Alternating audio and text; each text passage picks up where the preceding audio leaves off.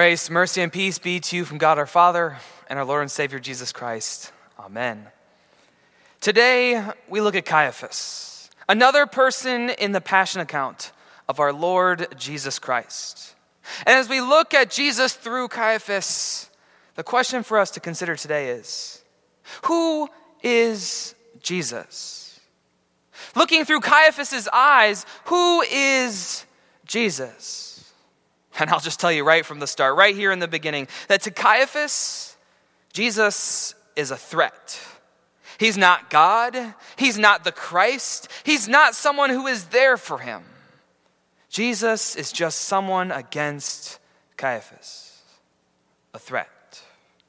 But before we can understand why I make that claim right from the start, we need to actually understand who Caiaphas is. Arguably, some of us have no clue who he is. Because for many of us, we know that he was brought forward to him, but then we pay so much attention to Pilate.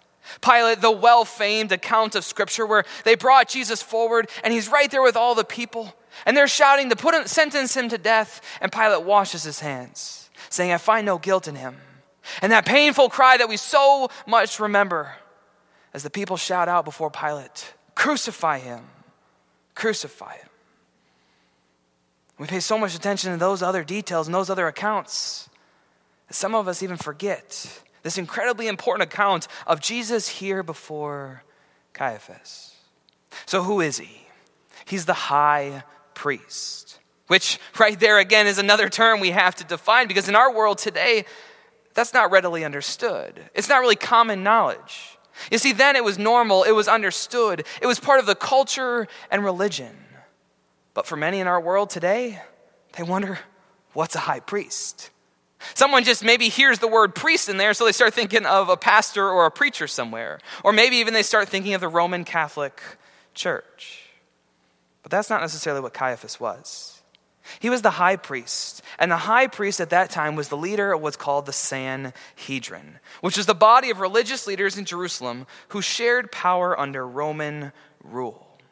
Now, depending on which sources you read, the number of people in that Sanhedrin varies, especially depending on which time exactly in the New Testament you're looking. But the one thing that is agreed upon on what the Sanhedrin is that it was a body of leaders with political, religious, and cultural influence.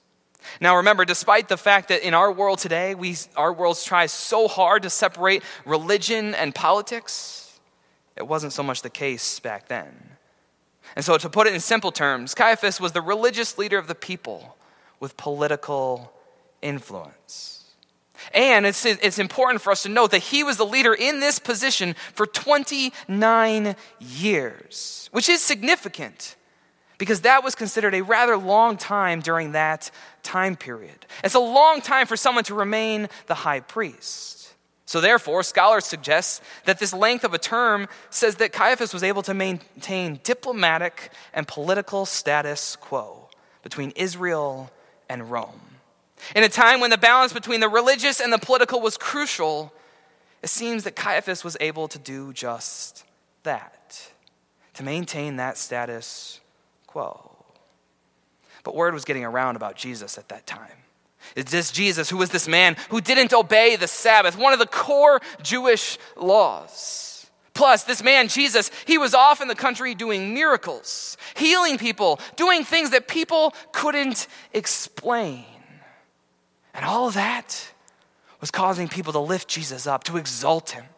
There were some who wanted to make Jesus king, others who thought that Jesus was God, others who even claimed that he might be the Christ. So Jesus, he was a threat to what Caiaphas had. Caiaphas' authority as that religious leader of the Jews was at risk. His political reputation was at stake. So to put it simply, the status quo, as Caiaphas knew it, could be jeopardized. And so Jesus was brought before Caiaphas, this religious and political leader. And Caiaphas already had his mind made up on who this man was. He already saw Jesus as a threat. That's who Jesus was to him. But he didn't have proof. He didn't have proof that Jesus had violated any laws. See, every other revolutionary at that time who would have come before Caiaphas, having disobeyed the laws, There would have been proof right there before him. Could have been easy to punish those people. Just bring that man forward, say the charges before him, you have the proof, and there it's done with. But not Jesus. Because Caiaphas saw Jesus as a threat, but there was no founding for that threat. Jesus wasn't trying to take over his reign or his throne. He wasn't trying to do things that he'd been accused of. And so in a very striking manner, Caiaphas wants Jesus to answer for himself. He says to Jesus, "Have you no answer to make? What is it that these men testify against you? I adjure you by the living God. Tell us if you are the Christ, the Son of God." He wants Jesus to tell him, yeah, that's who I am. Because he needs Jesus to prove it for him, to admit it, to give him the evidence that he needs, because he doesn't truly understand who Jesus is.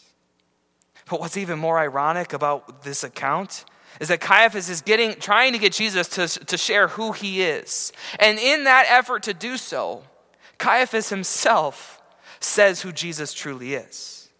Again, Caiaphas said, "Tell us if you're the Christ, the Son of God." Now, as Caiaphas says those words, he doesn't really understand fully what he's saying. These are not words of a confession, but technically the words do come out of his mouth of saying who Jesus is.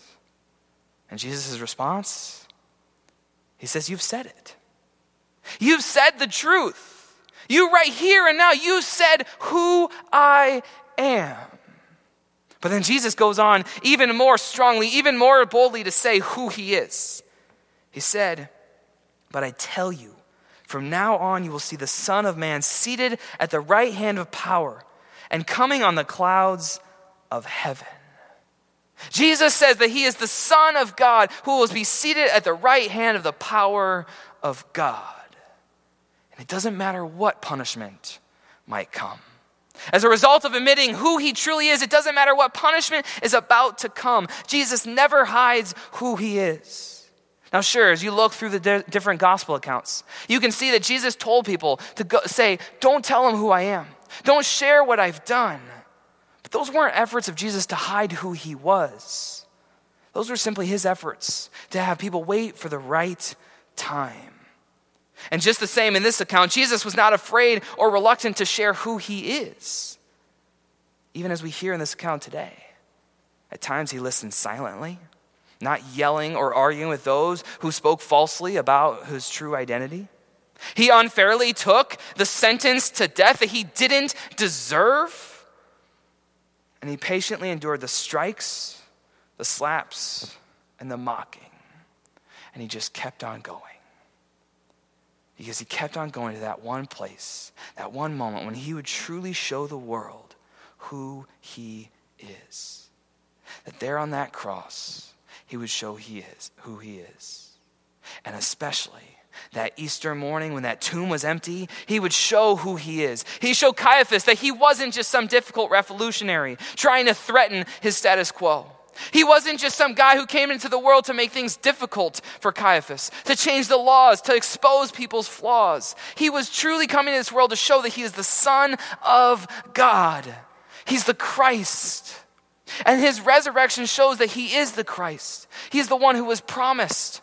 He's the one that God had said so long ago would come for the world. And he's the one who showed that that promise is fulfilled. He's the Christ who is fully man and fully God, who is one with the Father and the Holy Spirit, and that he will sit at the right hand of God. Jesus never denied who he was, but some people just didn't see it. And as we look at it today, Caiaphas was one of those. He didn't see who Jesus truly was, which calls us to question in our own hearts today. Who is Jesus? Who do we see Jesus to be? Who is Jesus for me? In this world that we live in, there are so many different answers to that question. As I've said, maybe even from the pulpit, but definitely in Bible studies before, you can go on YouTube and type in "who is Jesus?" and you'll find many different street polls or surveys of people asking that very question. in downtown metropolitan cities, and people give all sorts of answers, sometimes too numerous to count. But consider our situation today, the situation our world, our country is in, with all the upheaval, the concern, and the fear. Who's Jesus? Is Jesus someone who is just now beginning to intervene? Only showing up in the bad times in our lives?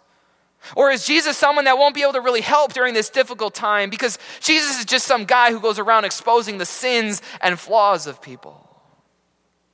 Or is Jesus truly and always the Christ, the Son of the living God? The Christ who is here and present. The one not only bringing you God's word, but who is God's word himself. The one who intercedes for you every single day, especially at times like this, taking those concerns and those fears and those worries directly to the Father in heaven. And he is the King who is ruling over us. Yes, who is still ruling even amidst the chaos or confusion or trouble of this world. He's fully in control. And he is the Christ who rose from the dead. And it's his resurrection that we continue to prepare for this Lenten season. Because it's his resurrection that shows us who he is. He's your God who's willing to die for you. He's your God who is full of love, sacrificial love for you. He's your God who is able and has defeated sin, death, and the devil. Literally having power over everything. And he's your God who not only raised himself from the dead, but will also raise you too to the eternal reunion with all the saints together. That's who Jesus is. And today, especially amidst all the cancellations, the shutdowns, the isolation, the fear, we need to remember who Jesus is. And we need, as Christians, to speak that truth to others, to share for others too who Jesus truly is. That Jesus is the Christ, the Son of the living God. Amen. And now may the peace of God which passes all understanding guard your hearts and minds in Christ Jesus our Lord. Amen.